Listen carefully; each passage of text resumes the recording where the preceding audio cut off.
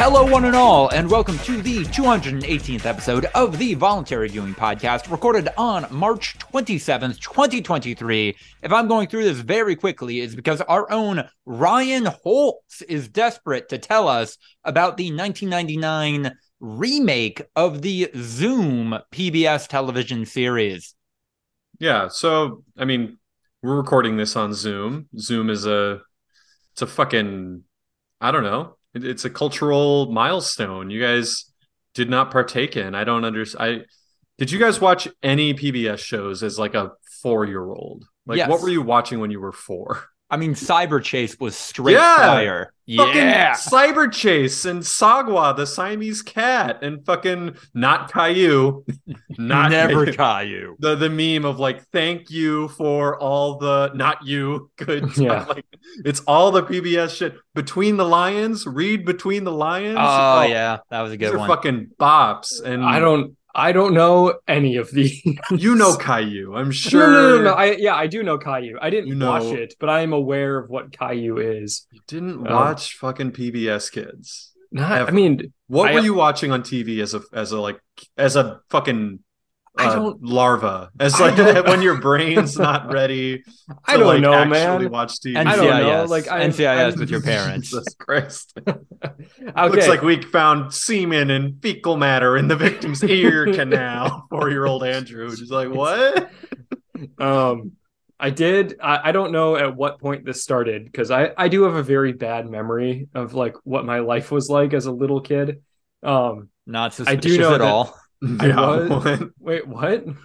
You hiding something? Oh. Look, man, I don't remember moving or changing my name or my dad having like a really heavy bag of dripping red stuff that he buried in the woods. Andrew's a fucking sleeper agent. We're gonna say a code word sometimes. I don't remember combat training and speaking Russian. Like, I don't. Ukrainian none of that shit like... happened, and you can't convince me it did. But I did watch a lot of like reruns of old shows with my parents. I did that too. A lot of like MASH and Matlock I watched a lot of MASH. and Walker Texas Ranger and shit like that. And like VHS tapes of fucking the Berenstain Bears and yes. I did. Okay, I did a lot watch of the bear Berenstain stuff. Bears. I did watch Little Bear. Of course. Did you watch Little Bear? Because I was like, I did watch those. I confused those in my head. Those are two separate properties. There's a lot. No, of they are. I did watch bear Little Bear. properties. I think that was younger though. Like, I think that was like more little kid. That's what I'm saying. When you were a fucking larva, what were you watching? Like when we don't really have much of a memory of those times. Like, I watched Arthur. That's PBS Arthur. Kids. Yeah, that's PBS Kids. Yeah. Saying you don't watch no PBS Kids, you watching Arthur. For clarity, Arthur was so great, I did not feel the need to mention it earlier. Like, that is just a rock. That is just a goat. Okay, I'm looking up PBS Kids shows in the 90s. List of PBS shows in the in the aughts. 90s. Well, late 90s, I guess, early aughts. If we're talking about like 4 years old, that's 1999. Well, when your birthday's late in the year. Anyway. Yeah. Right around 9/11, what was Zoom's lineup? Or what was PBS Kids' lineup on 9/11? You can actually find that. There's a great website called TV Tango, and it's got this feature that's like, what was on TV during your birthday? And like, you can just use it to find any day, like just lie and say your birthday was whatever day. Okay, so I'm looking. There's Arthur, Barney. Where in Time is Carmen Sandiego? I never watched that shit. You didn't watch Carmen Sandiego? Nah, dude. I knew who she was. I didn't watch it. Where in the world is Carmen Sandiego? Oh shit! I forgot about Dragon Tales. Dragon Tales. I watched Dragon Tales. Of course, there was Reading Rainbow. Everyone knows Reading Rainbow. Bill Nye the Science Guy was on PBS. They might have syndicated it. I'm curious about that. I forgot about Clifford the Big Red Dog, and I didn't like that one as a kid because I was frustrated by the fact that the dogs and the humans never talk to each other. I did watch Clifford the Big Red Dog, definitely. Not my favorite. I think Cyber Chase and Dragon Tales were personal hits for me, but bro, we're getting back on topic. Fucking Zoom might have been actual peak. This show was just a bunch of kids like dumbass kids like us, just like dancing around, and then they'd like do an experiment, and then they'd like cook some shit that was always like looked not good. Like anything that they cooked didn't look tasty. They'd like play a game. Someone would come out and like, I don't know, they dress up in costumes and like perform and shit because they're all just actors, obviously. Yeah. So it's just like, haha, a fun activity to do with your friends is to do a skit. And then like they do this like professionally executed skit with like these very talented child actors. And it's like, I want to do that. And that's probably where I got my start in like wanting to make movies that continued. Is that how Zoom was fucking litty. That was the inspiration for your Batman video that you made in high school? No, that was probably inspired by watching The Dark Knight, obviously. No, they had a fucking lit theme song at the end because they'd be like, hey, everyone, send us mail about like shit we should do. Like, all you kids out there, tell us what to do. We're running out of ideas. Give us some idea. And the song would go like, you gotta send us Z-mail. And they'd say, send it to Zoom.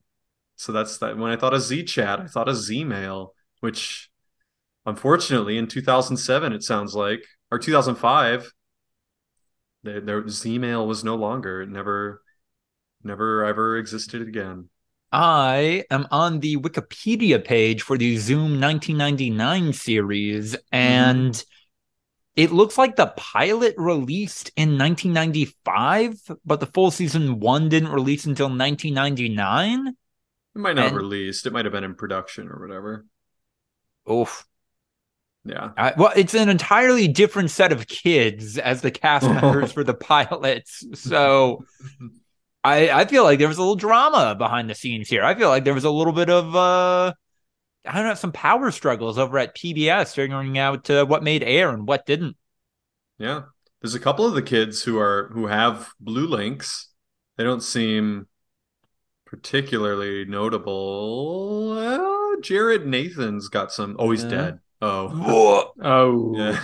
He died at the age of 21 from a car accident. Yeah.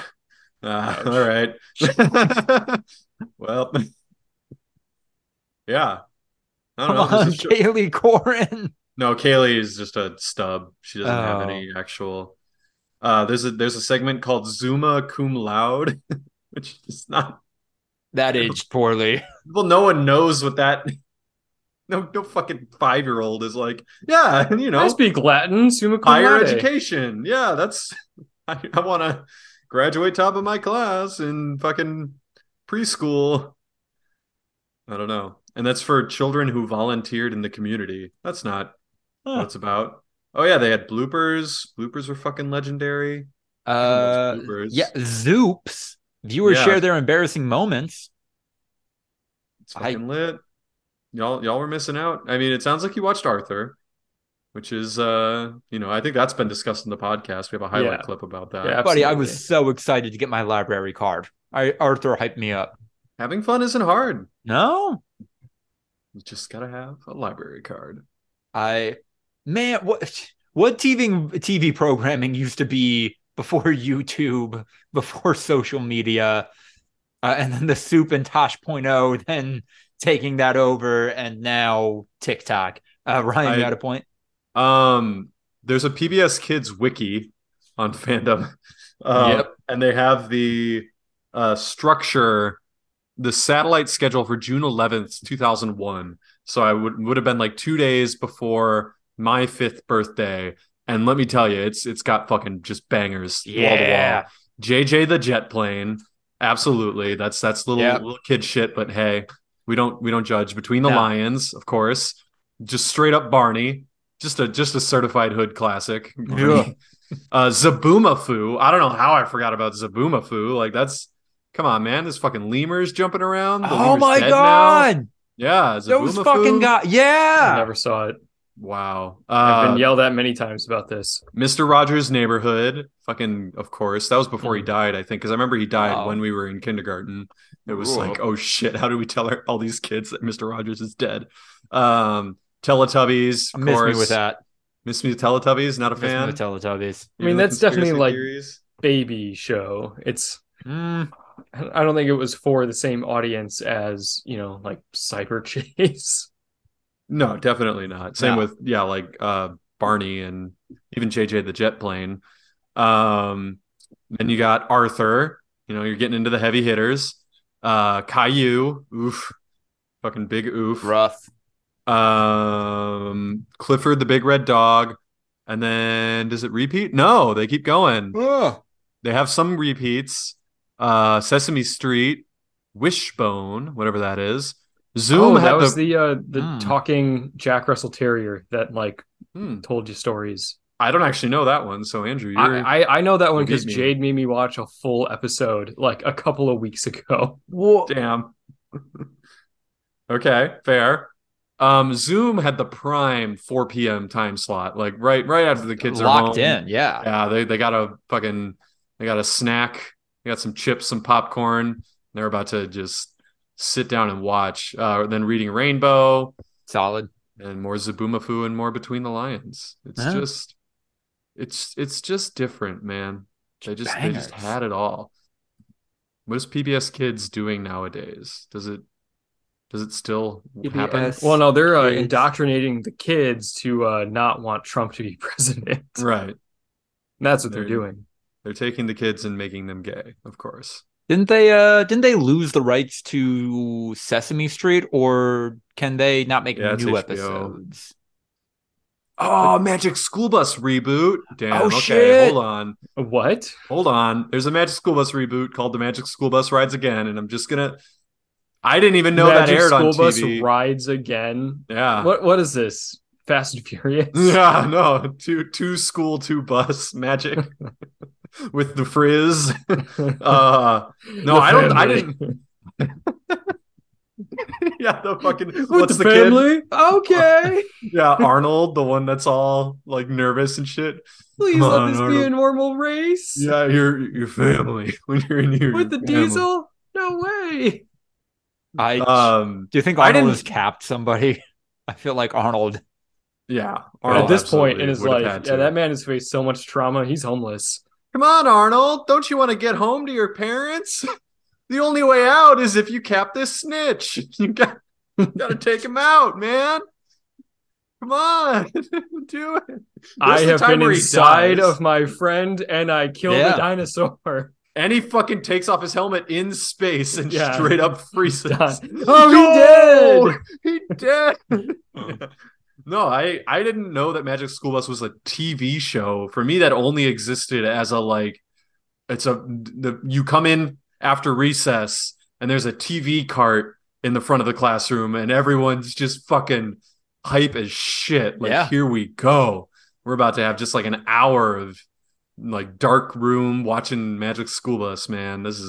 School is going to be lit. They have Barney and the Backyard Gang. All right. That doesn't sound G-rated, but okay. Zaboomafoo.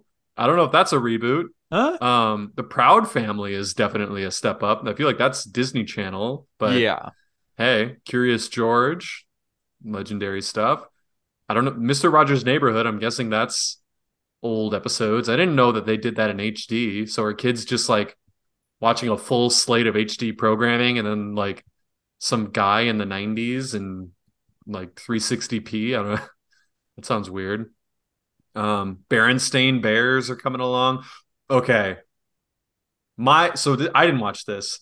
There was a show that's worse than Teletubbies, and it's called Booba. Unironically, Boobah. And my little cousins watched that, and it was nightmare fuel. It was so much worse than Teletubbies. It's just a fever dream version of Teletubbies with like creepy bean people, and they just like skin monsters. They just like laugh and dance. That's the whole thing. And like the camera's like kind of pushing in and pulling out to make it. I don't know what they're going for, but so damn. So I imagine the creators were either coked out or checked out or both. First sentence in the description: British exercise show for toddlers from the creators of Teletubbies. Yeah. No, it's so much worse, man. It's scary. Like when you're watching the colors and everything, and it's just them like looking at the camera and like, ooh, and they don't make noises.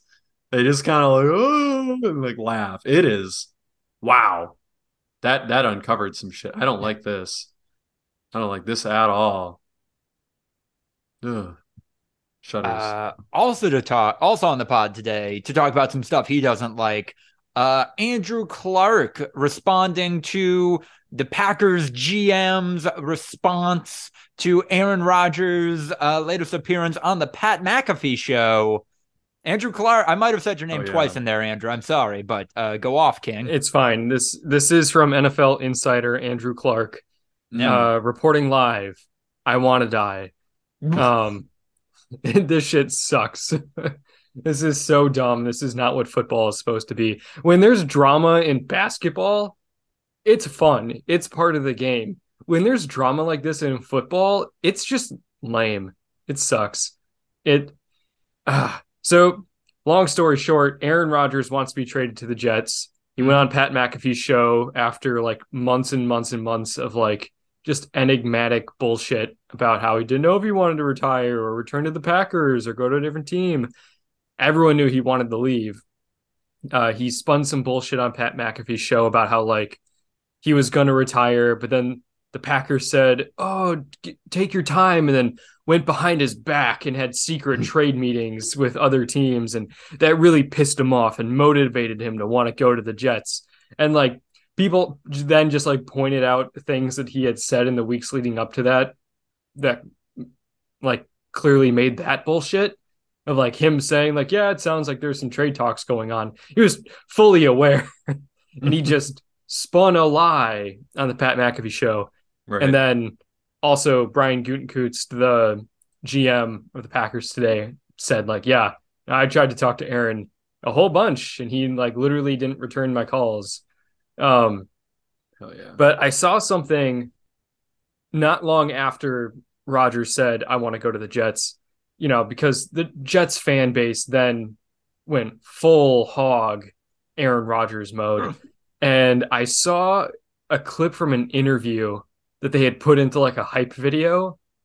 I think he was on Joe Rogan's podcast. And I don't know when this was, probably like a year ago or something. And he told the story of how he was in college and he had a paper and he failed the paper just because the citations were wrong. It was the wrong style. 14 other kids used that same style and failed, and they all got to have redos. But Aaron Rodgers, didn't get a redo. And so I went to my professor in her office hours and said, how come the other students get to redo their paper and I don't? And she said, because you're an entitled athlete. What do you think you're even going to do with your life? He said, I'm going to go play in the NFL. And she said, no, you're not. You're going to amount to nothing. You're going to be a loser. You're not going to do anything with your life. And I said, watch me. And I was just like, oh, cool. A made up story. just fucking totally fake.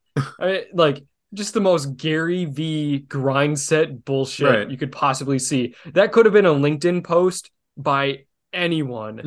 Yeah. And you can put the fucking Homelander rant like cut behind it. The like, I'm sick of being persecuted for my strength, and then and then it just cuts and young Metro don't try, and he's just throwing touchdowns and winning rings, and they're like, fucking dunk on that idiot college professor, and it's like, y'all. It was like a Migos song, and like he said like, watch me, and it's like, drinking dope turned me to a superhero. That's what it is. Like all of the Jets fans were just like coming in their pants. They're like, oh man, like I would love Aaron Rodgers to be my quarterback. It won't be exhausting at all. It won't be a thing that I hate, because that's how fucking desperate they are. And you know what? Fair enough. It's the having no quarterback for decades will get you pretty down bad. We as Packers fans born in the mid-90s literally cannot understand what it is like to not have a good quarterback for decades. Like That'll fuck with your brain chemistry, that's for sure. What are you talking about, Ryan? They had Brett Favre for 2 years. 1 year. And he wasn't very good. Oh. He got hurt and tried to play through it and didn't have work. A very good season. And then he went to the Vikings. And then he was like, I'm out. And they were like, yeah, that's fine, because you were kind of iffy. So, no, everything the Jets touch turns to trash. Mark Sanchez might legitimately be the best quarterback they've had in 20 years. Not great. What about that 2-game stretch of Mike White? Mike White! Mike fucking White! 6 touchdown Mike White. That is a specific breed. Somebody better get me some penicillin, because I got a white hot Mike White fever over here. Mike White hot fever. That would have been better.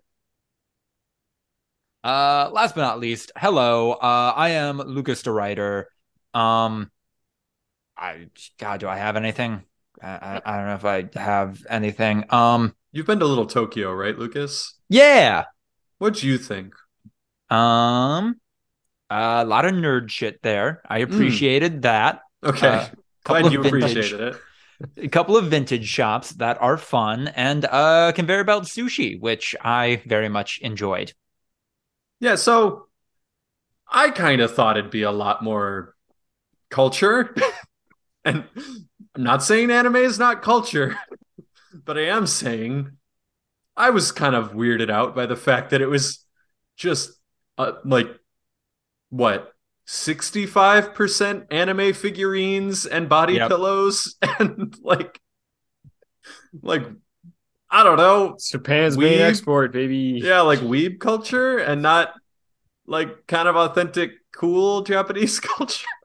I'm not saying it's not authentic, but like, come on, man. You know what I'm saying. They have more than the one thing. Yeah. Yeah. So my defense to that is that at least that I can recall, they were independently owned stores. Like this wasn't, I don't know, Andrew, whatever the scam like otaku place that moved into a mall near you is. Oh yeah, that place. They're not doing that. I think there was a retro video game shop. I went in that shop. Yeah, it was cool.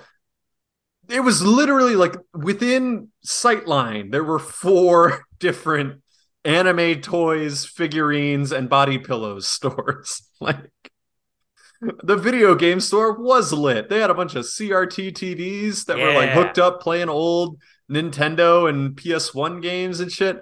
That was awesome.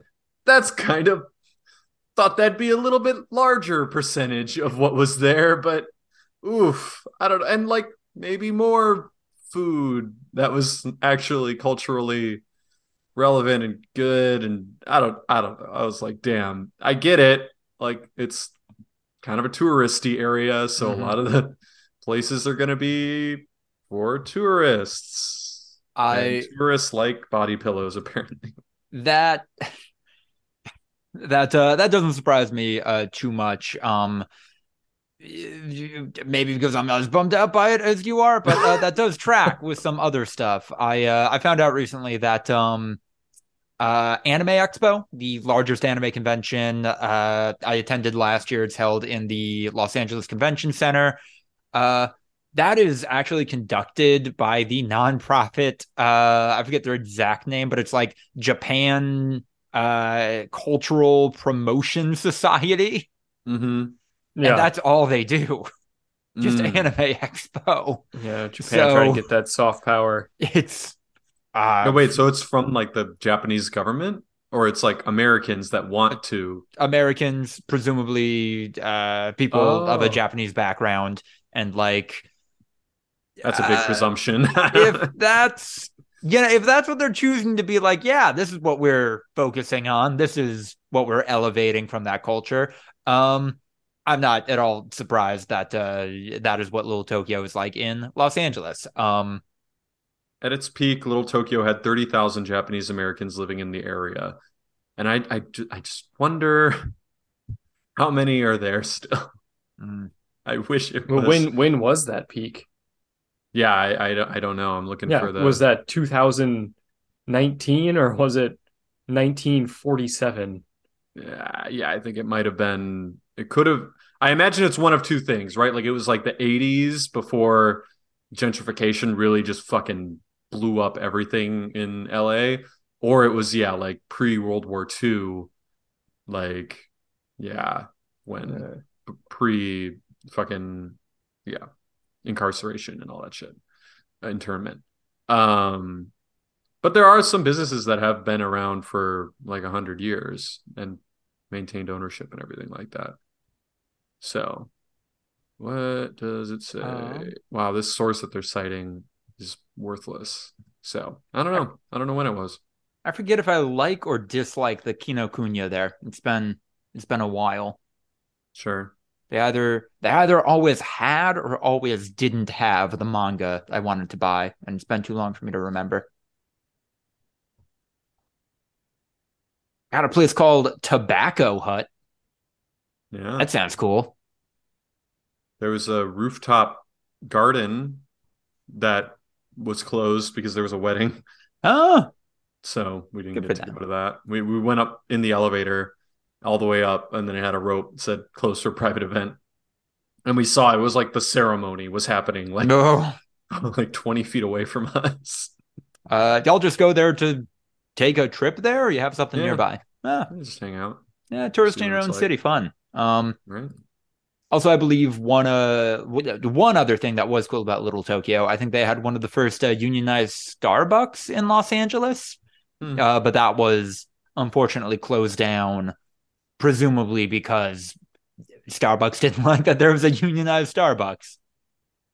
Pretty much. Yeah, I don't know. One of the interesting facts was that it was one of 3 remaining Japan towns in the United States. I was like, damn, it's not many. Not many at all. Yeah.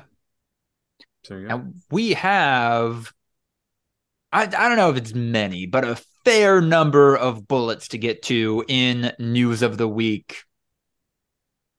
Democratic Senator Maria Cantwell, whose biggest owners are Microsoft employees, blasts Japan and Sony, speaking of Japan, for allowing the company to have a monopoly of 98% of the high-end game market, yet Japan's government has allowed Sony to engage in blatant anti-competitive conduct through exclusive details and payments to game publishers, establishing games that are among the most popular in Japan, end quote.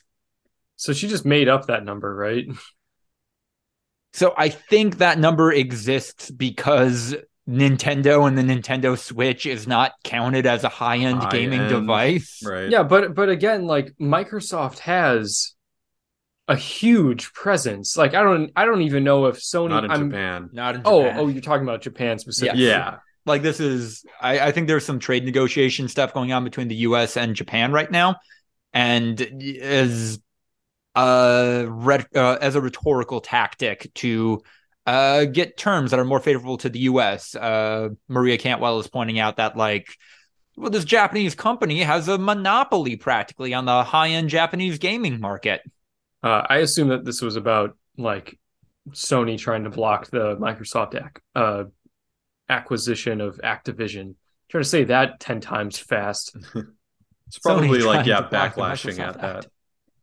Yeah, I can't even say it once. The Activision acquisition. Activision acquisition. Yeah. Acquisition Activision.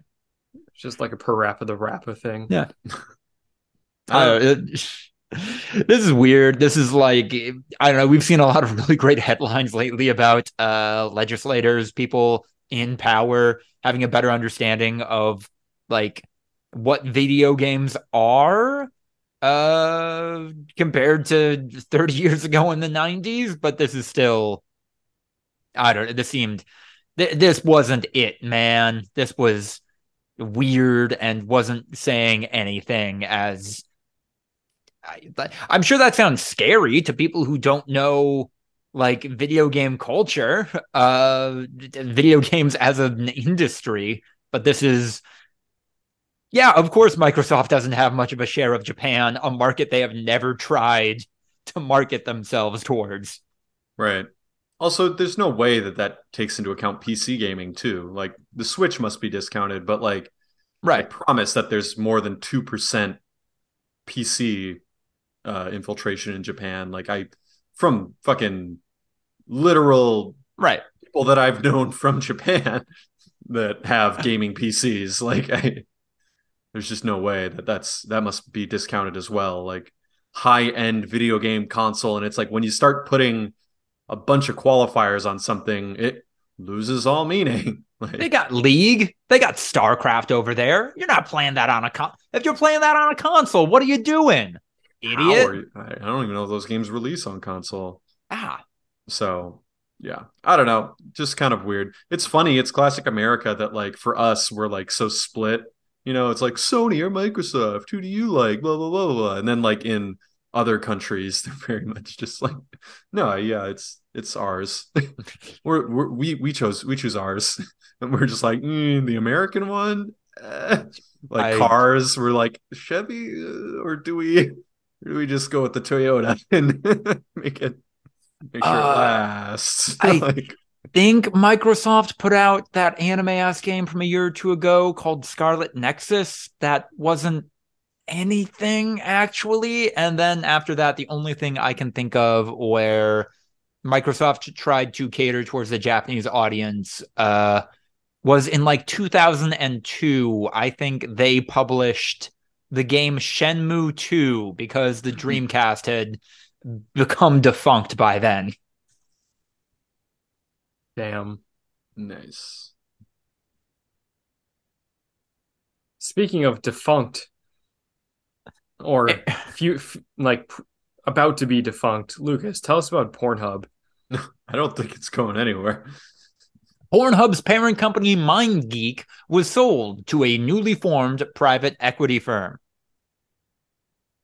What is it called? Ethical Capital Partners. When you have to name doesn't that their name? Doesn't that reek of Democratic People's Republic of Korea? Yeah, like absolutely. You have to really hit the like, we're really good guys. That feels like you're really not good guys in a weird way. Netanyahu has changed the name of his judicial reforms to Fans of Democracy. Yeah.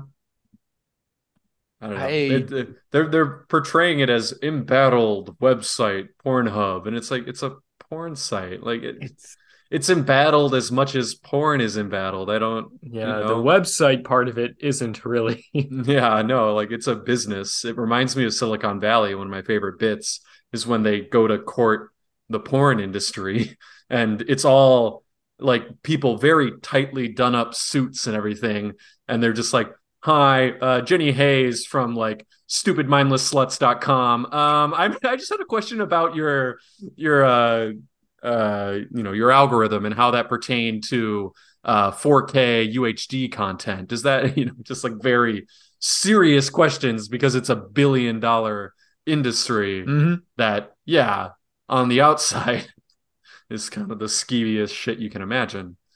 I don't know. It's allegedly hosting child pornography. It's like, you can't not user-generated content. Right, exactly. If you allow people to upload shit, bad stuff's gonna happen. It's gonna be on your site. And it's just a matter of how well you react to it. And there was something a couple of years ago, wasn't there? Where like wasn't Pornhub not a thing for a couple of days? No, and then they purged all non, like, what's it called? Verified producers. Right. Yeah. Okay. It had to basically be like professional or like semi-professional content. There was no more amateur stuff for like a long time because they were getting so many reports of illegal stuff. Although I will say, and like maybe I'm I guess I am the biggest tech bro on this podcast. That's actually something where like AI tech could really be useful in image review processes to obviously like what a child looks like. There's a huge spectrum of that's that. The problem. But like if we can just get that to be flagged better, like that is they do. Yeah, no, people uploading that shit to any platform. AI can really help prevent some of that, or at the very least, like get it down much faster. They've been doing that for years. Yeah, I mean, it's just thousands of hours being uploaded every single day. They can't. They literally can't. Because what they would do is flag it for human review, and then you got to go through the back catalog, and then like, what is this content basically? Like, there's no fancy, I don't know, no fancy document where you can quickly reference everyone's ages and everything like that, and whether or not they are consenting to this content being uploaded and all this other stuff. So yeah, there. Where is the porn star wiki? I think there is one, right? It's got to be. Guarantee it. Porn star wiki. Wikipedia. That's the female porn stars. Internet Adult Film Base. Oh yeah, isn't there an IMDb for porn? I think that exists. It's funny.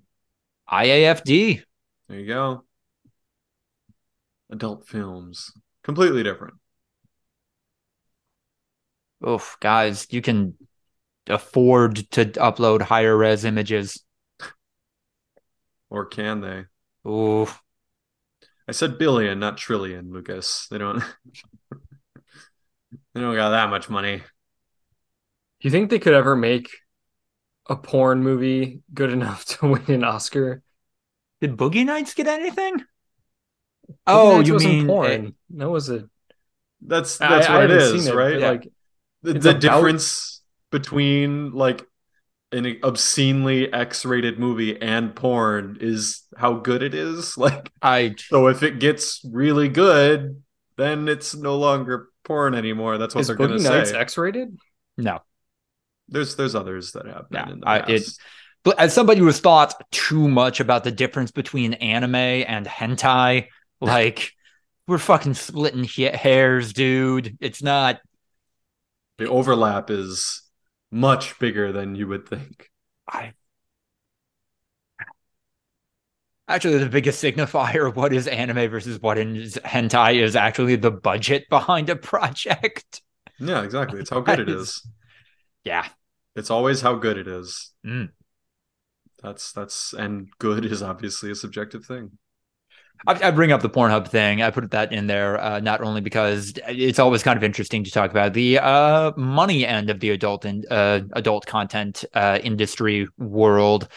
But also this comes on the heels of a lot of other shakeups in that space. I don't think I put it here, but I read a while ago that stripper.net, which was like the oldest forum kind of social media platform for strippers, for people adjacent to erotic spaces like that was bought out and shut down by OnlyFans. So I don't know, this is a changing space in a weird and interesting way, and not to be a Luddite, but I wish like the world and people were better so I could be more optimistic about the direction this is all heading in. Everything gets optimized over time. Like that's literally the promise of capitalism. Like, obviously it's not perfect, as we all are well aware of, but like the idea is that it's going to keep optimizing to produce money better.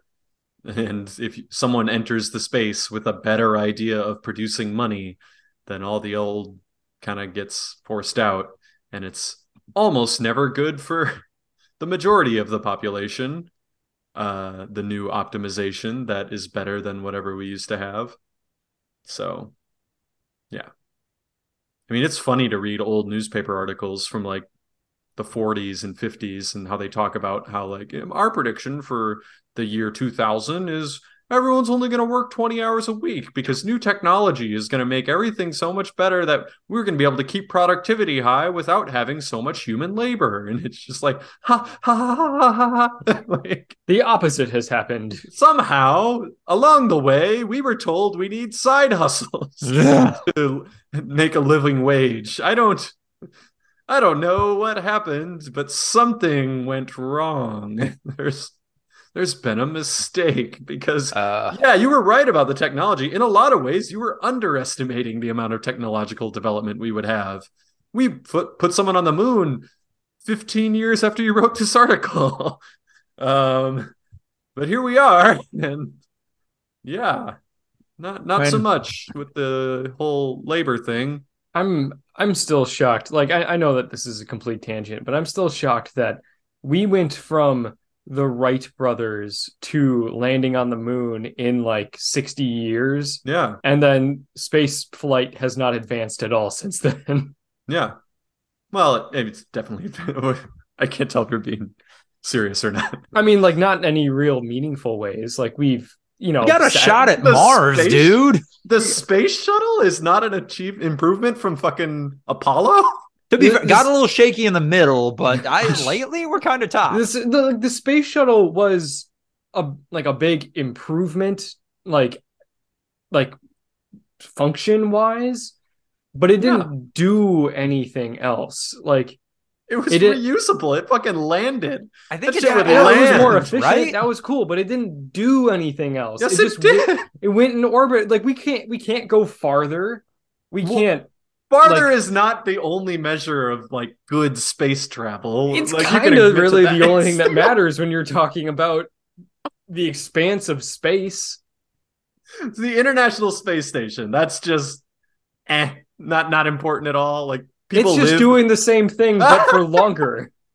That's an improvement. Going to Mars is doing the same thing, but farther. We landed on the moon almost 60 years ago, and now we're trying to just do the same thing again, and we might not be able to do the moon. Elon's trying to go to the fucking moon. NASA doesn't give a fuck about the moon. NASA's trying to go to the moon. Have you not, watched any of that shit? I have not, no. Oh, yeah, no. Like, there's a whole thing. NASA made basically the Saturn V rocket, but much bigger. For Mars. No, for the moon. We did a test flight. It was a simulation of landing on the moon where they sent the rocket up, it went around the moon, and then came back. And it's a multi-stage rocket, just like Saturn. Okay, in fairness. And their aim is that by 2026, we'll be able to put people on the moon again. This is NASA. Did you guys not see any? Yeah, I'm seeing this. Andrew, I'm reading it now, and this is beta testing for the Mars trip. The reason it's going back to the moon is they're trying to do it in a way where mimicking what we would do to go to Mars. Years off. We are years off from beta testing what we might do in Mars. That Mars is so far away, dude. Again, we went from a plane that could fly 2 feet above the ground for half a minute to putting someone on the moon in the amount of time that my dad has been alive. Yeah. That's insane. That's insane. Insanity. And then in that same amount of time since then, we have thought about how we could maybe go farther. We don't have the Ruskies to beat anymore, Andrew. That's what the moon race dumb. was. That shouldn't have been the motivation, and I get that it was, but we should want to do that other stuff. The fact that the moon is your bar for this is how far we've gone is because of American propaganda that the moon was always the goal, baby. We always wanted to land. No, I'm not saying the moon. I'm saying that the moon shouldn't have always been the goal. And then as soon as we achieved that, they're like, all right. We didn't though. We put drones on other planets. We've flown a drone out of the solar system and it's still transmitting data to us. We have the Hubble Space Telescope. We have the most advanced space telescope that can see the origin of the universe. We have this other stuff. But for you think of the moon as the crowning achievement because that's literally what American propaganda was that no, we always wanted to go to the moon. Putting human beings in a place. Why is that the most advanced thing? Why is that? Because we should live other places. That's cool. Why? What do you mean, why? Because that's cool. You know what else is cool? Seeing the birth of the universe. There's other cool shit is what I'm saying. I want to put bases on the moon. I want to put bases on Mars. Exactly. I want to do that shit. I don't disagree with you. That is cool. But I feel your barometer is moon equals coolest possible thing until we go to Mars, until we go to this like Jupiter, until we like keep going deeper and deeper, because that's how the United States build it. Like when Russia beat us in all of these other things with space travel, we then kept moving the goalposts because we wanted it to be the moon. Space travel. It is cool. It's really cool and important scientifically that we've sent out drones, that we've used the telescope to get all this scientific data. All of that is really cool and important, and it's good. Yeah. It's not space travel. Space travel is a human being going from the Earth to somewhere else. Right. That's what space travel is. Right. Because we have better shit to collect a lot of science. We don't need to put humans there other than for our own fucking egos. Like, we can, and we probably should. It's not just about egos. Like, it is. Come on. The resources that we will need to expand the human race across the solar system and the cosmos, if we want to be a thing that lasts for more than a couple of thousand years, like, that's necessary. I agree. We need to do that. I very much agree. 100%. The scale of human expansion requires resources and bases and requires improving travel and like improving rockets and stuff like that. It needs to get better than what it has been, and it hasn't gotten significantly better in 60 years. It has absolutely gotten unbelievably significantly better. We just have not physically put human beings strapped to a rocket and sent them to another body since then. And for you, I feel like that's the important part. Yeah, that's it. That's all that matters, baby. That's the important part. The Mars rovers, the fucking Discovery, going like all these giant scientific steps that have led to more further developments and improvements. Like this rocket that they're doing, like Lucas said, it's beta testing for Mars. It is designed for more. We can do the moon literally right now if we wanted to, but we'd have to spend billions of dollars and it'd be pointless because we've done it. Like it's only useful as a stepping stone to do it nowadays. Yeah, we need to have the moon as a stepping stone. We need to have a moon base. That's necessary. The cost of escaping Earth's gravity is too high to make it a thing that we do regularly. There's plenty of other solutions, because going to the moon first is kind of out of the way. Like you can have orbital refueling stations and other stuff like there's other. Required is a strong word. All I'm saying is that I just feel like ignoring decades of space travel. I'm not ignoring it. I'm talking about putting human beings somewhere else. And right. Your principal argument for that is we need that for resources, for greater expansion. I'm going to push back on that even. I think we got robots that are pretty good at gathering resources. I feel like this is that classic tweet of the, I like waffles. Oh, so you're saying pancakes are not important? Like, no, that's a completely different conversation. You're not using waffles as the barometer for human achievement. Yeah.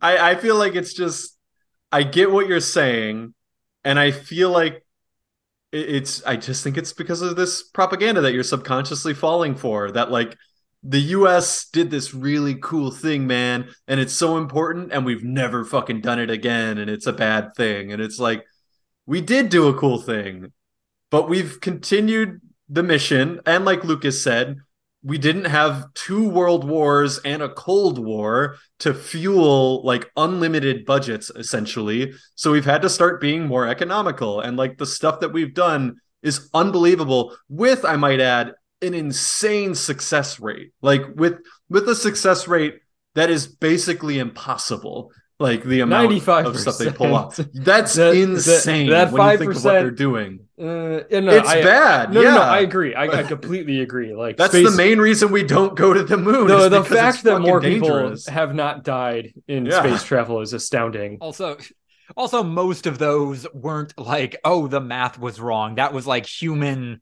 communication error. Shitty. I mean, the Challenger, or was it the Challenger? Both of the space shuttle ones were, because basically human oversight kept flagging these issues, and people kept going like, Yeah, it's worked for now. Which one blew up on re-entry? Not the Columbia. Columbia. So Columbia, like I was like, it popped up in a story that I was reading not that long ago, which reminded me the fact that like we knew that it was damaged when it was in space.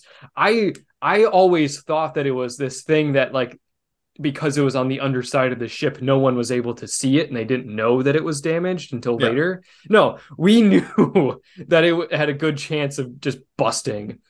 And they're like, it'll probably be fine. Why don't you guys give it a shot? It was my understanding that they didn't have the capability to like properly repair it with like spacewalks. And it was just kind of like, good chance it's fine. Not really any other options. So the article I was reading was about a rescue mission to send up this like another space shuttle and transfer the crew. And just risky in and of itself. No, very, very risky. Probably would have just killed both ships. Exactly. It's one of those things where, it sucks, but all the astronauts on board would be understanding, sadly enough, like that the realities of what they're faced with. But yeah, and I mean, Challenger was the same thing. Like, we knew there was these problems. People pointed it out. They tried, and it just kind of got pushed through anyway. So yeah, given unlimited budgets, it would actually probably be pretty safe. So I don't know. We do cool shit in space. Space is cool. Yeah. Fund it more. I want to do more cool shit. Like, it's important. We should. I want the human race to expand, and I feel like I'm not going to be able to see it. I think you're... wait, we got it. Andrew gave away the game. Andrew wants to see it himself. I want to see it. Andrew wants to go to our Mars colony, and if he doesn't, that's what this is all about. Okay, I don't mean specifically like see it with my eyes on the ground. I mean, I want to see humanity prosper. But you wouldn't say no. No, absolutely. Yes. If offered, you wouldn't say no. So. I have said that if I get the opportunity to go to the Antarctic Research Station, I'd really strongly consider it. In a heartbeat, I'd go to Mars if I wasn't on the initial suicide missions. That's not real. That was some weird private company. NASA would literally never put that sort of mission together. That is, they're basically the do no harm. Elon would. Elon would do that shit in a heartbeat. SpaceX would prefer it that way. SpaceX doesn't want people to return. Like, they are anti-NASA in that sense, but.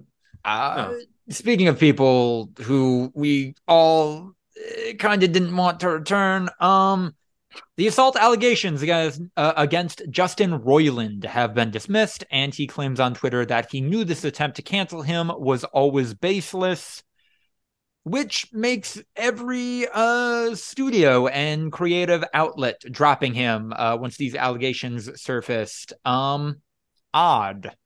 And, of course, this case being dropped also doesn't negate the weird, pedophilic, racist DMs that he sent out. It doesn't erase any of those, nor does it... doesn't even really erase the allegations. Yeah. Charges being dropped are not innocence. Like, it never is. That's not what that means. It means the DA...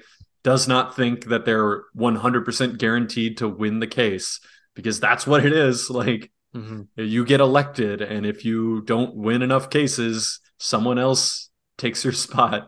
So you only take cases that are basically slam dunks, and 99% of them are just plea deals. So if you get someone that you think is actually going to fight the case, you better make sure that you're basically airtight. And if they think there's even one factor that might cause them to lose, they'll just drop the charges. So, yep. Yeah. Classic. You guys going to be able to watch the next season of Rick and Morty, or what are you thinking? Yeah, I mean, he's not even involved. Yeah, he won't be on it. I got no guilty conscience, baby. It'll be great. It might be fucking weird, like hearing the different voices, but it's going to be an impression. They're going to sound exactly the same. What if they just do AI?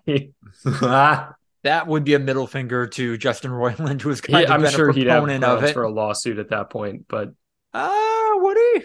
If they use his original recording, they'd have to get an impressionist in the booth to do a version, which then would defeat the purpose of having AI. But right. If they got an impressionist in the booth, because like, for example, Siri. When she was originally developed, like the voice actress, they just had her record a bunch of nonsense syllables and were able to like piece that into every word in the English language.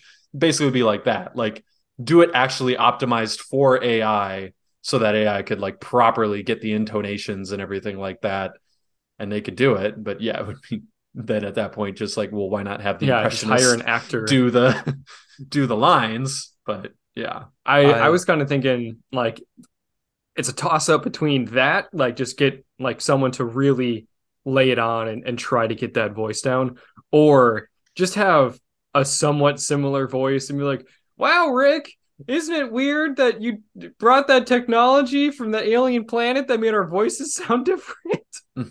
Yeah, Morty, that is pretty weird.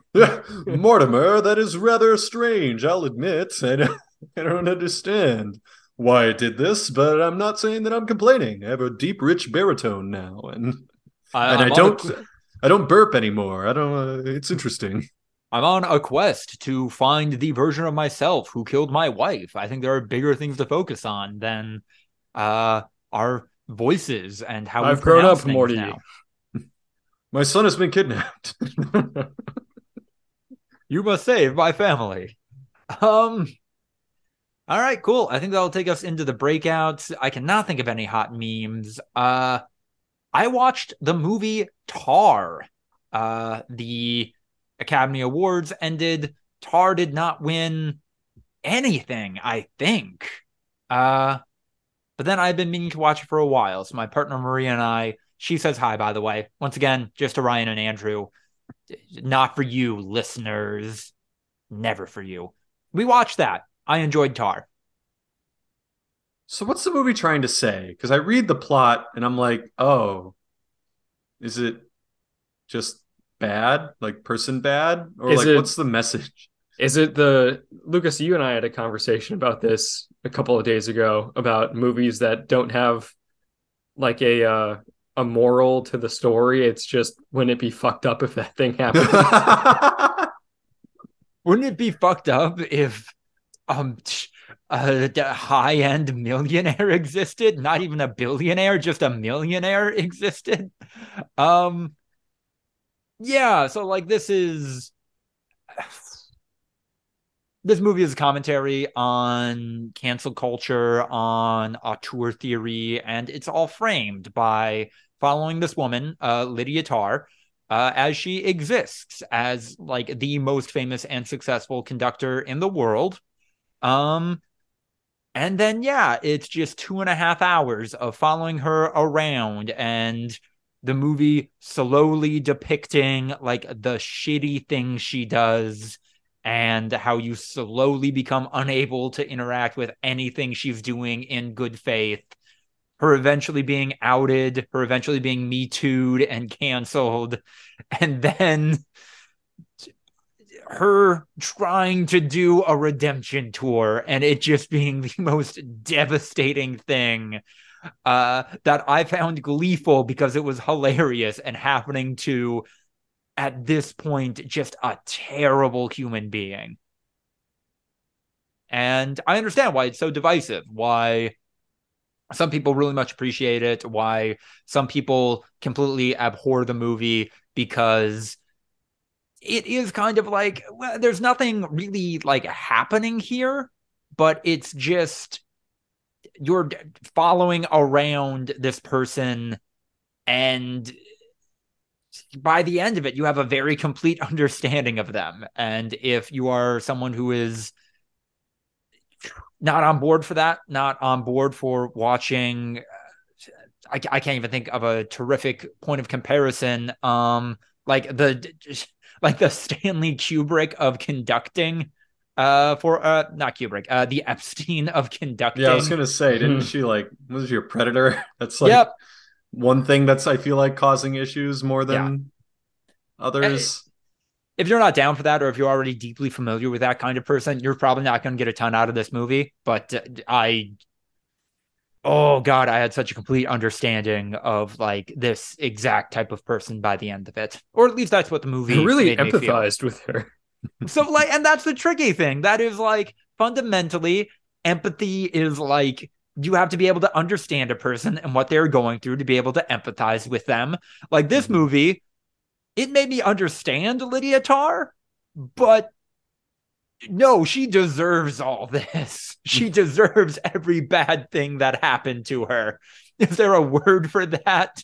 Like, oh yeah, I get you. Glad bad things are happening to you, though. Like, that is a positive to me. So, having not seen Tar, it sounds similar to the Joker, which I feel like people who like Tar are gonna say is bad. But I'm just throwing that comparison out there. Like, oh, this person does bad things and is kind of representative of a lot of toxic traits that we can find in real people.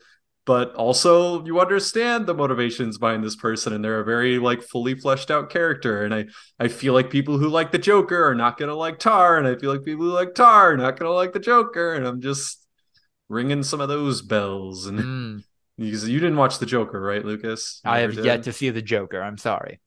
You'd be the only one that could actually make that. Or you guys could watch Tar. Compare that. Where's it on? Is it on anything? I think it's only available to rent right now. I think we watched it on YouTube. Nah, fam. Nah. It doesn't sound like an enjoyable experience. I'm not gonna lie. Yeah. The Joker's at least grounded in like familiar IP and like has interesting nods and like fun like cinematic elements to it. Tar sounds like a fucking just slog of brutality. I'm not gonna lie. It kind of wraps around. It kind of wraps around to being hilarious, though. Wrap around in the brutality. Like, yeah. Oh God, there's one point towards the end of the movie where Lydia Tarr ain't doing great, and she puts on like the childhood solo ensemble medal that she won, and it's like, wow, she's doing real bad, and it's kind of hilarious how far it is at this point, how far she has fallen. I don't want to see the movie, but I do kind of, just because I have a feeling that many people, including myself, might interpret some of these scenes differently than you did. Oh, you don't trust my analysis of Tar, Andrew? I didn't say that. Okay. I want to see it just to compare to the Joker, because I feel like, yeah, not going to be a lot of cross-sectionality between fans of both of those properties, but sounds similar. If you guys are even on the cusp, then I will do you a favor and not spoil the ending, which is hilarious and a massive L to what? Yeah, I've read the plot. Yeah, I know it. Yeah, I know how it ends too. I liked Monster Hunter. I liked the we played that game, and that is a Lydia Tarr's nightmare, conducting concerts for the Monster Hunter IP. It is. I mean, for someone who was once considered the greatest conductor of all time, yeah, I can see how that would be a little rough. Hilarious. Andrew, is Resident Evil 1 HD rough? Or if it is it an enjoyable kind of rough? It is an enjoyable kind of rough. Like, we are having a lot of fun playing it. I should say, Jade and I got this video game from Lucas for our wedding. There's a lot of like relationship emotion tied to the Resident Evil franchise for Jade and I. We're playing Resident Evil HD, which is, I think, like a 2014 HD remaster of the original Resident Evil 1. And it is so weird playing it because games like this don't exist anymore. I mean, it's tank controls, fixed cameras, super frustrating, very stressful, and completely convoluted in its game design. We are playing this game with a guide. Okay. Because it is the only way to complete this game without completely losing your mind. There are things you have to do in order to complete objectives and find keys and shit like that do not make sense in the slightest. It would take hours and hours and hours to do some of this shit if we didn't have a guide telling us where to go. Because, I mean, there's hidden items all over the place. There's no way that you would know to check the bookshelf on the second floor in one of 50 rooms in order to find this one item that you need for something in the courtyard, which is a 20-minute walk away. Is there like an indicator? I remember distinctively in Resident Evil 8, I'm not sure about 7, but yeah, you would turn a room blue when you found on the map. You would turn a room blue when you collected everything in it. Is there any such mechanic in Resident Evil 1? If you find a map for a certain floor or a certain area, the room will turn green if you've collected every item in there. Okay. But a lot of the rooms are just red because you didn't like pick up hidden ammo. Oh, okay. Or like a healing item or something. It's red doesn't mean you have to go there for the story. It just means, and it also could be there's enemies that you ran around because you don't get a whole lot of ammunition and enemies are hard to kill, even on easy mode, which is what we're playing it at. That being said, we've played this game almost every night for the last week and a half. Like, we're enjoying the absolute shit out of it. Okay, you answered some of my mechanical questions. I appreciate that. What is the story of Resident Evil 1? The Resident Evil question. What is the pitch? What is the premise? Super long and short of it is that you play as either Chris Redfield or Jill Valentine, who are both members of STARS, which are basically like the SWAT team of Raccoon City, which is like in the area where the game takes place. And you go to like look for members of your team that went missing, and you come across this mansion and you get stuck in it. And in the mansion, there's tons of creepy shit and evidence of like experiments gone wrong, including zombies and giant sharks and living plants and dogs and giant spiders and a plant that wants to eat you and dogs. It's also dogs. Okay. And frogmen. Have you...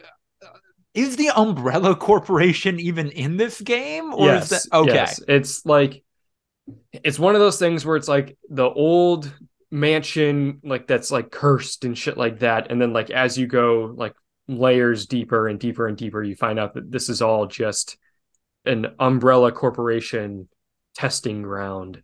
And that the mansion is here because of like the virus that everything is based on was like in the family. And like there's like this, like the original zombies in a chained up casket outside, and like it was like the family secret, and then the Umbrella Corporation like slowly moved in and used it as the basis for their experiments. And then I do have a mechanical question. Do you get the impression that narratively the game is different depending on which dude, of the So I haven't played the games in between, not yet at least. Those are next on the list. But like the cheesy dialogue and the super convoluted, like, this is happening because of this thing, which if you read 40 pages on the wiki, you'll finally understand. Like, it's, the tone is definitely there. That being said, the games that I originally played in the Resident Evil franchise were like the games that were trying to recapture the feeling of the original games, because in between it got real fucky. That was definitely the Resident Evil IP. And then you were telling me in my DMs that like there are optional bosses in this game. Are they like actually optional, or like they're not, like you have to come into contact with them in order to like get the item that you need. But like, for example, I needed this key and there was a room with a giant snake in it, and I ran around the snake, grabbed the key, and then ran back out to the door and left. And I didn't fire a shot at it. Like, but then there's another boss that you face where like you do have to kill it in order to get the item. So yeah. And then there was another one where it's like you get captured by this chained up monster and you have to escape, and you just run around it and leave. Oh, okay. I'm glad you're enjoying my gift. I'm glad you and Jade find it, if not a good time, interesting. No, it's definitely a good time. It's a great time. Interesting for sure, but like It's a lot of fun. Ryan, what have you been checking out? I finished Andor. I don't know if we talked. Did we talk about it after the end, Andrew? You had one episode left last time we talked. Yeah. So, like, what's the marriage thing, Andrew? Please explain. I know we talked about this last time. What is the marriage thing? Mothma. Like, where's the plot going? Or why? Why do I care? She's gonna marry a mob son, but it seems like she's like enjoys that and like wants to get married to him. Well, because her daughter is like super fucked up and buying into like the cultural fascism aspect. But like the why does it matter? To you, it doesn't, because I know that you don't like this character. Like, it matters for that character's art. I did not say I don't like Mon Mothma. I don't understand why she's in the show and why this story is one that we need to hear. But I thought it was going somewhere, and I was like, oh, we're about to see how really fucked up this shit is, baby. Yeah, she basically pimped out her daughter to a mob boss's son. Did she, though? The daughter wants to marry the guy. Yeah, but Mon Mothma knows how fucked up it is. Like, because they want to get married? I'm so confused. Like, why is it fucked up? Lucas... Okay. What happened here was Mon Mothma is a senator who is secretly funneling money to the rebels because she doesn't like the Empire and doesn't like the fascism and stuff like that. Mm-hmm. Her finances are like starting to come into the light. Like, people are investigating her and she doesn't know how to like cover it up. And basically her last outlet is there's a mob boss that she knows from her home planet who is just like a bad dude, but like basically says like, yeah, I can. You don't even hear what he's so bad. Like, what's so bad about him? But like, yeah, just general mob boss, and she's like a hoity-toity rich lady who, like, doesn't part of my like okay, whatever. But like, so he basically says like, yeah, I can offer you like these loans that will cover it up and make it look like it was this charitable shit that you were doing. But your daughter has to marry my son. That is not what he said. He literally says, I want an introduction. Like, they're about the same age. Introduce them. Wait, that was the implication? Like, he might as well have said, like, yeah, like, I'll do this thing for you, but, like, if you don't want your store to burn down, you probably got to pay me this thing. Like, that... Is it? Yeah, what? That was... He didn't even threaten her. Like, he literally just said, like, oh, you want me to do this big thing for you? Then introduce my son to your daughter. Like, he didn't sound like he was like threatening her, really. It was just like, hey, you really need this thing, and I really want my son to marry into like this legitimate family so things can get easier for us. Like, totally fine, but like, he is a mob boss, and she was marrying off her daughter to protect herself.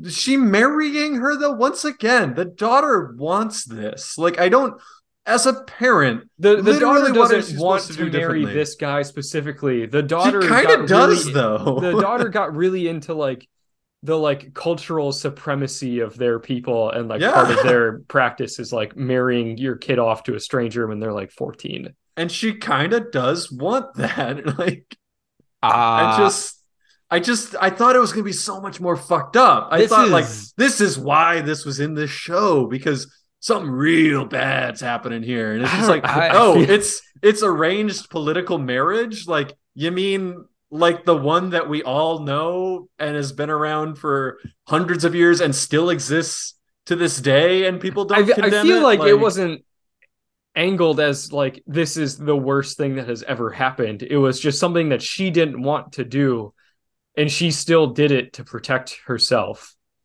The daughter or the mother? The mom. The daughter has no idea that this is a mob boss, or that the daughter's like, or this guy's like handsome and my age. Sounds as good as any. I want to marry people because that's what our culture does. Like, I just don't. It doesn't seem that. I mean, bad. I don't know. It kind of sounds like Andor is weirdly pro-child marriage. No, it's literally, it's expressly anti-child marriage. Ryan's just saying that child marriage isn't as bad as the show made it out to be. I'm saying I just don't get it. You know, like, I get the fascism, like that seems seems pretty bad. Like, hey guys, the Empire in Star Wars, pretty bad. They do some fucked shit. There's some torture methods that they use that are like sci-fi insanity. And yeah, so then they're like, oh shit, Mon Mothma, dude, she's going through the ringer, man. They're on her tail. Shit's going down. Wasn't going down. Oh my God, what's she gonna do? There's only one option, and it's so bad. She doesn't want to do it. I'm like, what's this one option? And then the option is, oh, you marry your daughter according to the customs of your home planet. Like, I just to a mom boss. It just doesn't seem that bad. They literally torture people with like distilled screams of like people dying, like their children. That's a different storyline. But they're in the same show. That was my original problem, and you were like, "Yeah, Ryan, it's great." It's showing the different levels. It's levels. One level seems interesting, one doesn't. Like that was my problem, and now you're saying like, right, it's two different storylines. You can't expect the stakes to be the same. And I'm like, it's the same show. It's a political the thriller. Should be the same. There's the politics aspect. They could have made it anything. Like the bad shit that she had to do. Once again, you're thinking as though these aren't TV writers. The bad thing she has to sacrifice could have been anything, and they chose, oh, she has an arranged marriage, which they do in her home planet, like, which she went through, like Mon Mothma went through. Yeah, that doesn't seem ideal. She hates her husband. No, doesn't seem great. Doing just fine. Like, she's literally a senator and like funneling money to these rebels, and her husband doesn't have a fucking clue. Like, that doesn't seem that bad in the grand scheme compared to like what Bix went through, compared to what Andor went through. Like, seems pretty decent, you know? I'd take that any day. I don't know. That's just me. So that was my core takeaways. I was expecting like a big twist of like, oh shit, I'm gonna get it after this episode, because otherwise I genuinely did like the show.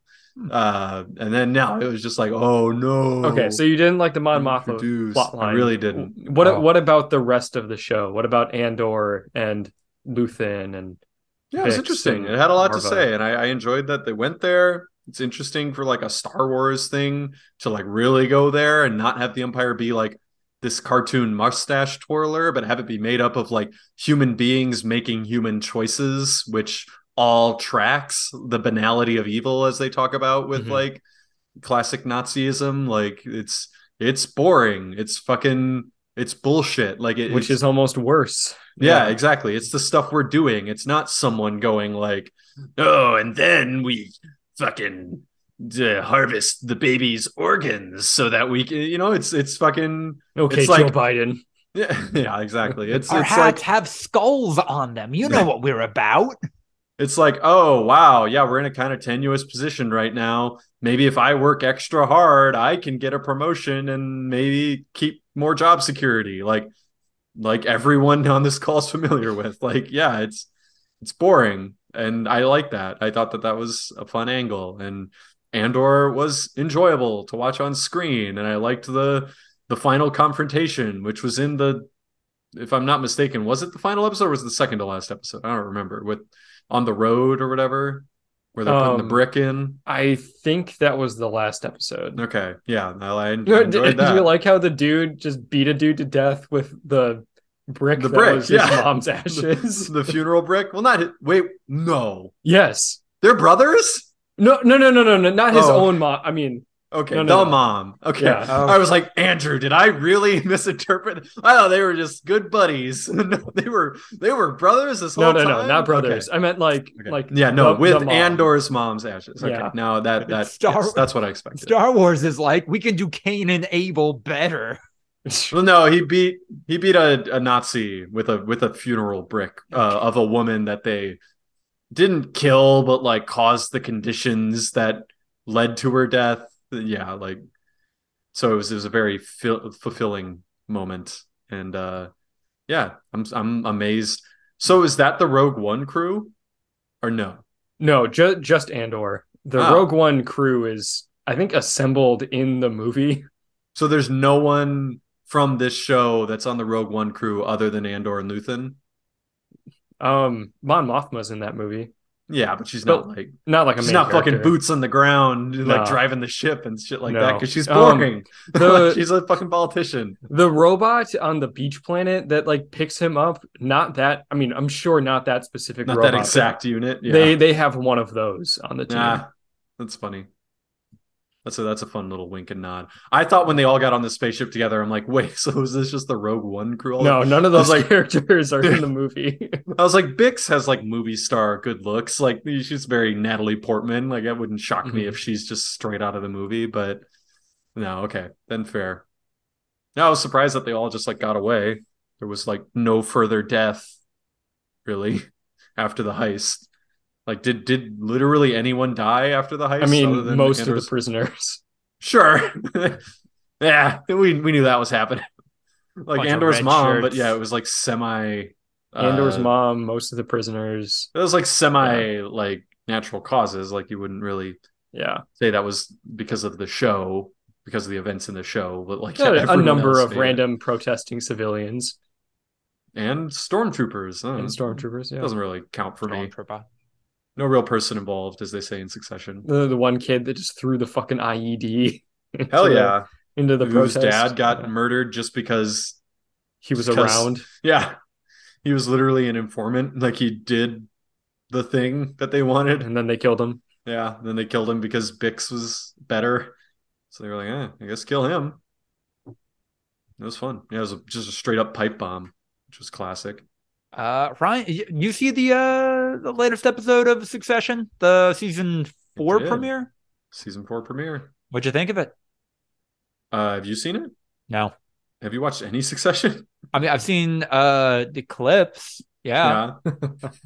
You're like Andrew. You're watching Succession in 30 or like 5-minute clips on YouTube one by one. Not even YouTube. Ryan, most of my exposure to Succession comes from people posting like 45-second to 2-minute long videos to Twitter with the caption, "Oh man, this scene," or "LOL, you go, Logan," or something like that. Yeah, no, I mean it's back. Like it's still itself. It's very authentic. I love that it's not like devolved into parody of itself at this point, which happens. So it ending this season makes sense. Probably like if you want to go out when you're still relevant and still able to like stay true to the story that you're telling and everything, then fair. Sounds like some of the actors weren't really informed that this was going to be the last season and kind of found out when they started shooting the finale. Like they were like, wait, so this is it? Which is kind of spoilery. Like now I know like major shit goes down that could only go down in a series finale, in this finale, but there you go. Yeah. So I don't know. It's good. It's good TV. How's Cousin Greg doing? Is he coming up yet? Cousin Greg is like full scumbag mode. He's he's literally one of the worst characters in the show. Oh, here we go. Greg's in his scumbag era. Let's go, gang. Scum boys. Full blown scum, which is great because like that was Tom's goal from the very beginning, is like teach Greg how to be a scummy rich person. And now like the person who's most annoyed by Greg being scummy is Tom.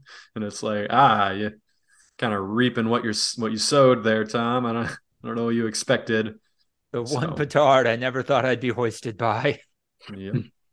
A couple of quick updates on my end before we talk about the Last of Us finale. JoJo Lands Chapter 2 came out last week. This JoJo is either pushing coke or Ritalin. I think those are the only two. Like an undercover cop was posing as a college student and asked JoJo's, "Hey, I got an exam coming up. Can you hook me up with something that'll help me with that?" And coke and Ritalin, I feel like, are the only two like drugs that would help you. I mean, Adderall? Adderall, thank you. I'm changing that doc. Yeah. Those are like the only two drugs I can think of offhand that would be like, maybe speed, but any amphetamine, yeah. Like amphetamine was the classic, just go for it drug.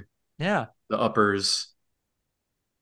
But of course, that aforementioned undercover cop JoJo said ACAB 2 chapters in a row, and in this one did the work of teaching kids, hey, cops can and will lie to you. Because the cop in this did the whole thing, like, when JoJo was catching on, like, I don't think I want to sell you drugs. I'm getting sketchy vibes. And she was like, I mean, if you think I'm a cop, just ask me if I'm a cop. And then, like, you know, if I'm a cop, I'll have to say yes, because cops can't lie about that. Do people still, like, is that still a storyline? I feel like people started doing that as a bit in, like, the mid-aughts, and now it's still in 2023, just, like... I feel like that's always been a storyline, and we just realized it was a thing in the mid-aughts. Usually they don't do like the wink and nod to the fact that people say that. Like that started arising in like the mid-aughts, that like that's a funny wrinkle, is cops now are aware of the fact that people think they can't lie about that, and they bring that up and then subsequently reveal that they are in fact a cop. And I don't know. It's funny that that's still maybe Japan's a little behind on all that. I would believe that. They introduced a new character. He's a drug addict that can only his powers, he can only make things that other people want, which is what? Oh, like other people specifically? Like yes, any other person. If someone asks him, hey man, can you make that camera for me? Or like, hey, I want that camera. He can make a camera for him. What if someone said, hey, can you make a good life for yourself? What if it's someone he cares about and they're just like, yeah, hey man, can you make that thing that you like? That's the thing. That's the commentary. Like, because this is no one. Yep. He is a drug addict who has just like completely wrecked his life and now only has these relationships where he is manipulating other people into like making drugs and shit for him through his own power. He can't be like, I want drugs and then make drugs. He has to get someone else to do it for him. Right. And then Kashibe Rohan, the world's greatest manga artist, is back. And still the world's greatest manga artist. And I'm looking forward to it because in the original part where he showed up, his dynamic was just, what if this hyper competent adult versus 3 scumbag teenagers, and now there are 4 scumbag teenagers, and we're lining it up again, and it's going to go great. And then still playing Fire Emblem Engage. I've accidentally created a Nigh Invincible feral anime clown girl and enjoying myself. Should be done with that soon. Probably take a break from it, but there is DLC coming up where they're doing a fun alt universe thing where now you got to team up with the bad guys. And I'll give that a little bit of a break, but looking forward to checking that out. Am I the only one who thought that maybe people internal to the Last of Us TV show are some of the only people on the planet who think The Last of Us 2 is where it's at? That maybe they hustled along through season 1 a little bit so they could get to season 2? That was my immediate reaction after watching the season 1 finale. They did not hustle along season 1 in order to get to season 2. Not in order. They did hustle it is weird that it was paced the way that it was, because I feel like they could have taken their time. But also, that's not how production works. They didn't cut this season short so that they could start working on season 2 earlier when season 2 hadn't even been greenlit. I have an even more cynical take that we had expressed previously, where like there were some changes made to the plot of The Last of Us in the TV adaptation so that the stuff introduced in the second game is a more natural flow for the TV show. I've gone from, that being a utilitarian thing that they did to maybe they're actually more enthused about that subject matter, about they are the not material more in that game. Enthused about it.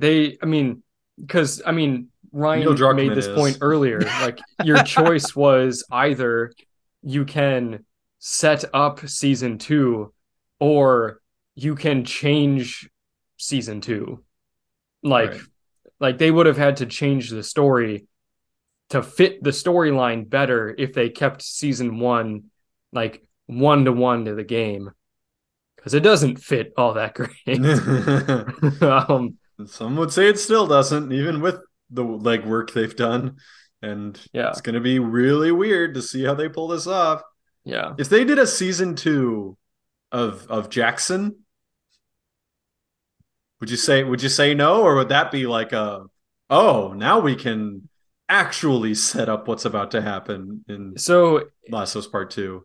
I mean, we've debated this sometimes on the podcast, sometimes off, of like, how do they do that timeline of the game? Because not only is there the Ellie versus Abby storyline, there's a ton of flashbacks on both sides that set up each chapter.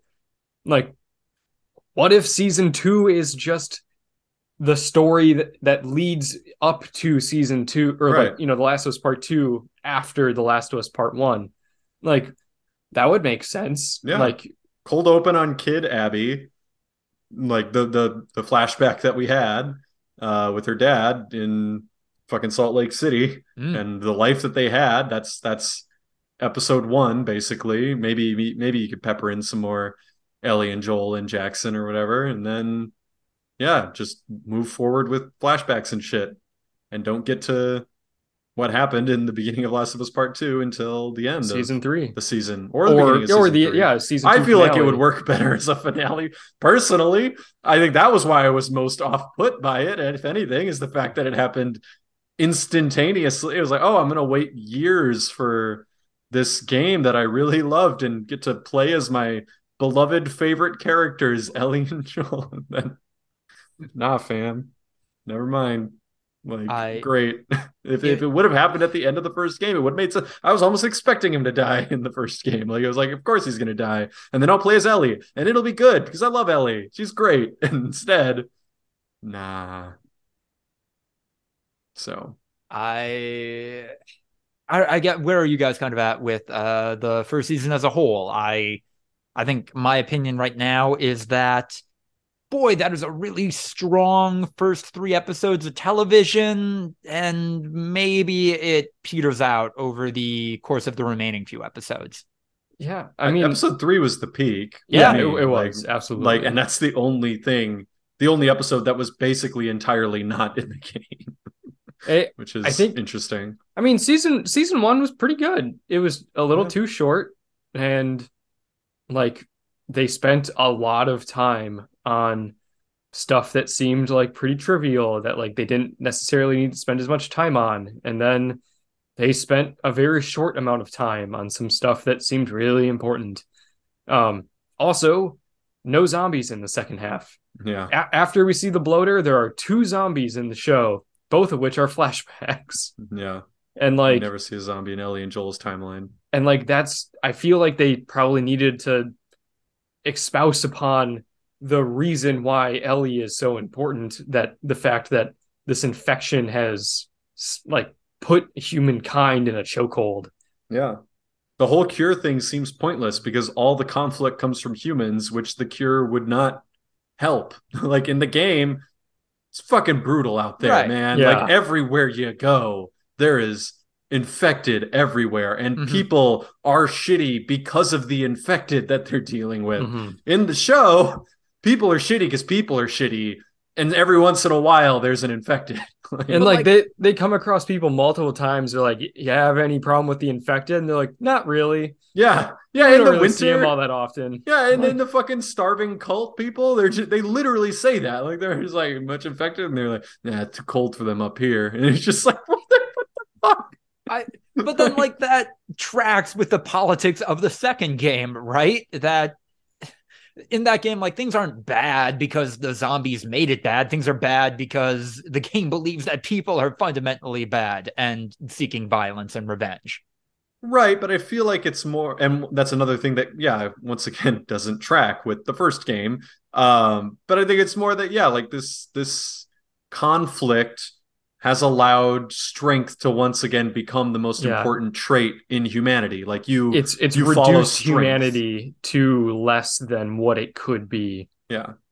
Nothing else is allowed to shine. Humanity is once again back to like feudal days where you have to respect strength. And strength is this damn thing near that animalistic, even like beyond like feudal society. Like, it's kind of like primal.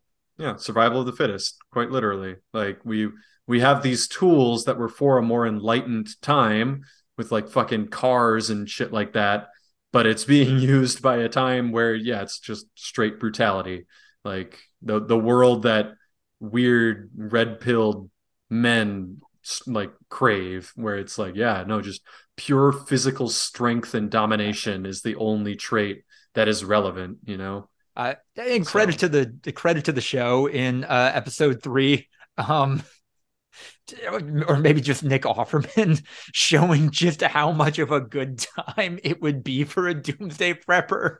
Yeah, like the first couple of weeks. They're prepping for that. Their dreams came true. Like, that's literally the prepper mindset. Like, most preppers are upper middle class people who, rather than buying a boat and random bullshit, are just investing in the chance that they become gods, that they become the new like top 0.0001%. Like, it's literally an investment. Like, it's a lottery ticket, probably won't work, but if it does, you're gonna be living large. Yeah, for 20 years, and then you die, and then it's like, oh, good 20 years. Yeah, hey, we had a good time. Yeah, no, that their 20 years might legitimately be better than most of our outlooks for the next 20 years. Like, he just took whatever he wanted, ate, did his own thing, lived with the only person he cared about.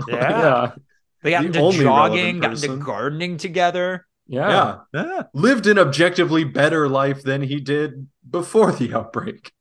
And I would argue, once again, the way that our world is shaping up, probably lived a better life than the vast majority of human beings are going to live in the next 20 years. Like, you take that. But no, I think it's just an 8 out of 10 season. It was my concern from the very beginning or not the very beginning, but like when it started kind of slowing down around episode 4, episode 5, where it was just like, we have sacrificed a perfect 10 out of 10 season of TV so that they can try to make 7 out of 10 season 2 and season 3, which was confirmed. Last of Us Part 2 isn't going to be able to fit in one season, because of course it won't. It's double twice as long as the first game. Yeah. So of course that won't work.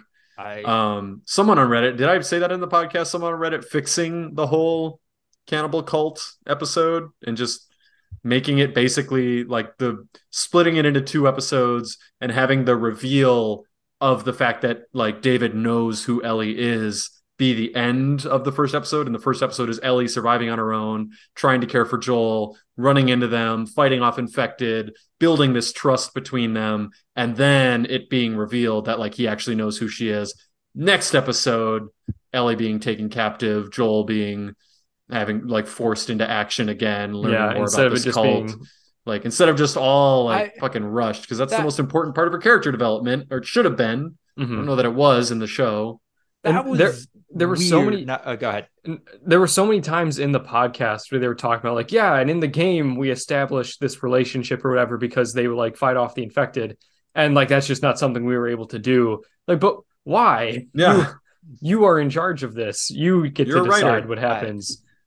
I'll admit, probably a lot of my criticisms of this season of TV would probably be resolved if it just had 2 more episodes. But in that, the cannibal episode specifically, that is weird that they spent a long time establishing like, oh, this is what this community of like disposable raiders in the game actually looks like. This is how weird and fucked up it would be to live in that situation. And then they just go away a third of the way through the episode. Yeah, like the building's burning down, and not a single other person is around. Which, like, I get the explanation. They're like, oh, that's where they butcher people and make the human meat. Like, they probably aren't near the main complex and probably keep it a secret when they go there. And it's like, sure. But story-wise, it doesn't really... It's why did no one else do anything? All of a sudden, this cult disappears. I thought that was the lodge at, like, the center of town where had family meal. They do have the family meal there, but, like... That's like the community center. It's the meeting place. Yeah. Maybe that's nitpicky. Maybe that's cinema sinsy, but like, there's some weird choices there. But Or just one scene of Joel shooting a guy in the face and then everyone else like running away. Because like not everyone in the cult are the warriors. Yeah. Most of them are just fucking people that have made it this far. Which is why they're all starving. Yeah, they've got a bunch of mouths to feed that are not pulling their own weight. Like I am going to call shenanigans on that. Joel got the old man strength really hard in the back half of the season. Yeah, no, he was at his back half, like the last 2 episodes. Yeah, literally. No, Joel didn't get his old man strength until after he got like fucking botulism or whatever he had. Which after the creators, the showrunner had kind of explicitly said, well, he's 50 years old. We can't have him crouch walking this much in the TV show. It's like, oh, but you can have him smoking just dozens of people like nothing. I don't know. Trying to have it both ways, I think. Yeah. They did their best. I don't know that they did their best. I think Craig Mazin's capable of more, and they did a lot. It wasn't as good as it could have been. As a favor to Neil Druckmann, was like, all right, let's figure out how to fix your bullshit second game. Doesn't matter what we sacrifice. We're getting a little long in this one, so I will gloss this over. Chainsaw Man manga, very good right now. I have no idea what's going to happen in tomorrow's chapter, and I am very excited about that. It has gone full on love triangle romantic comedy, but also being super gory, and I appreciate that. I do have a question for this group, though. Is falling, like physically falling, an instinctual primal fear? No, fear of death. Okay. Like I think a lot of primal fears, or like not primal, like instinctive deep fears are all seated in death. Like, oh, I'm really scared of spiders. Okay. I'm really scared of public speaking. It's like all of that is just death related. I feel like falling is an instinctual fear in the same way that like loud noises are an instinctual fear. Like the animal part of your brain knows that that's not a good thing that's happening. I don't think that like extreme vertigo and like I'm up somewhere high, oh no, I don't think that's a primal instinctual fear. Like falling is supposed to feel bad for a reason. It's one of those things where it's like it's a Matryoshka doll. Like it's the fear of heights is a fear of falling, and fear of falling is a fear of death. Like it's kind of like multiple layers that are all, I feel like, just rope into death. Let me tell you, Ryan, they're teeing up the death devil, and I will let you know when she shows up. Devil's a woman. Feminism means appreciating bad women. The falling devil is a woman, and oof. She like push you? She like give you a little shove? Like what? More like turns off gravity until you float up high enough that like you're basically that's dead, the opposite of falling. You're falling up. It's not falling. It's just definitely not falling. There's no such thing as falling without gravity. Okay, or makes you jump off of high places and then assembles. That is mind control. Yeah. Okay. Makes it fall to your death, and then makes her own body out of all those dead bodies. I just picture her, just like walking up to someone who's, just like not expecting it and just like pushes them over. I'm just a high school bully. Yeah. No, it's just a fucking asshole. Like I'm the falling devil and just like pushing people down in the hallway. Right. The falling devil has an accomplice who's like Kyle, and Kyle just gets behind them on their knees and they just push him over. I got you. I'm the falling devil. Like, oh, classic. Fucking middle school, man. What a time. If Kyle shows up in the next chapter of Chainsaw Man. But I think that is just about going to do it for episode 218 of the Voluntary Viewing Podcast, which will almost certainly be titled Cyber Chase Was Straight Fire. If you like what you heard, like, comment, subscribe, etc., support us on the Anchor Podcast platform or on Patreon, where you can join the likes of the terrific Tiffany Cole, Sucky Badger, and sensual Richard Nixon. Send us your questions, business opportunities, voluntaryviewing@gmail.com. Follow us on Twitter for updates at V2_podcast. Follow me at Lucas DeRuyter on Twitter to keep up with all of my writing, everything else I have going on. Pretty sure that Socialism, Akiba Made War Peace was the most recent thing I have of note on there. So please check that out. More importantly, though, have a great week and talk to you next time. Goodbye.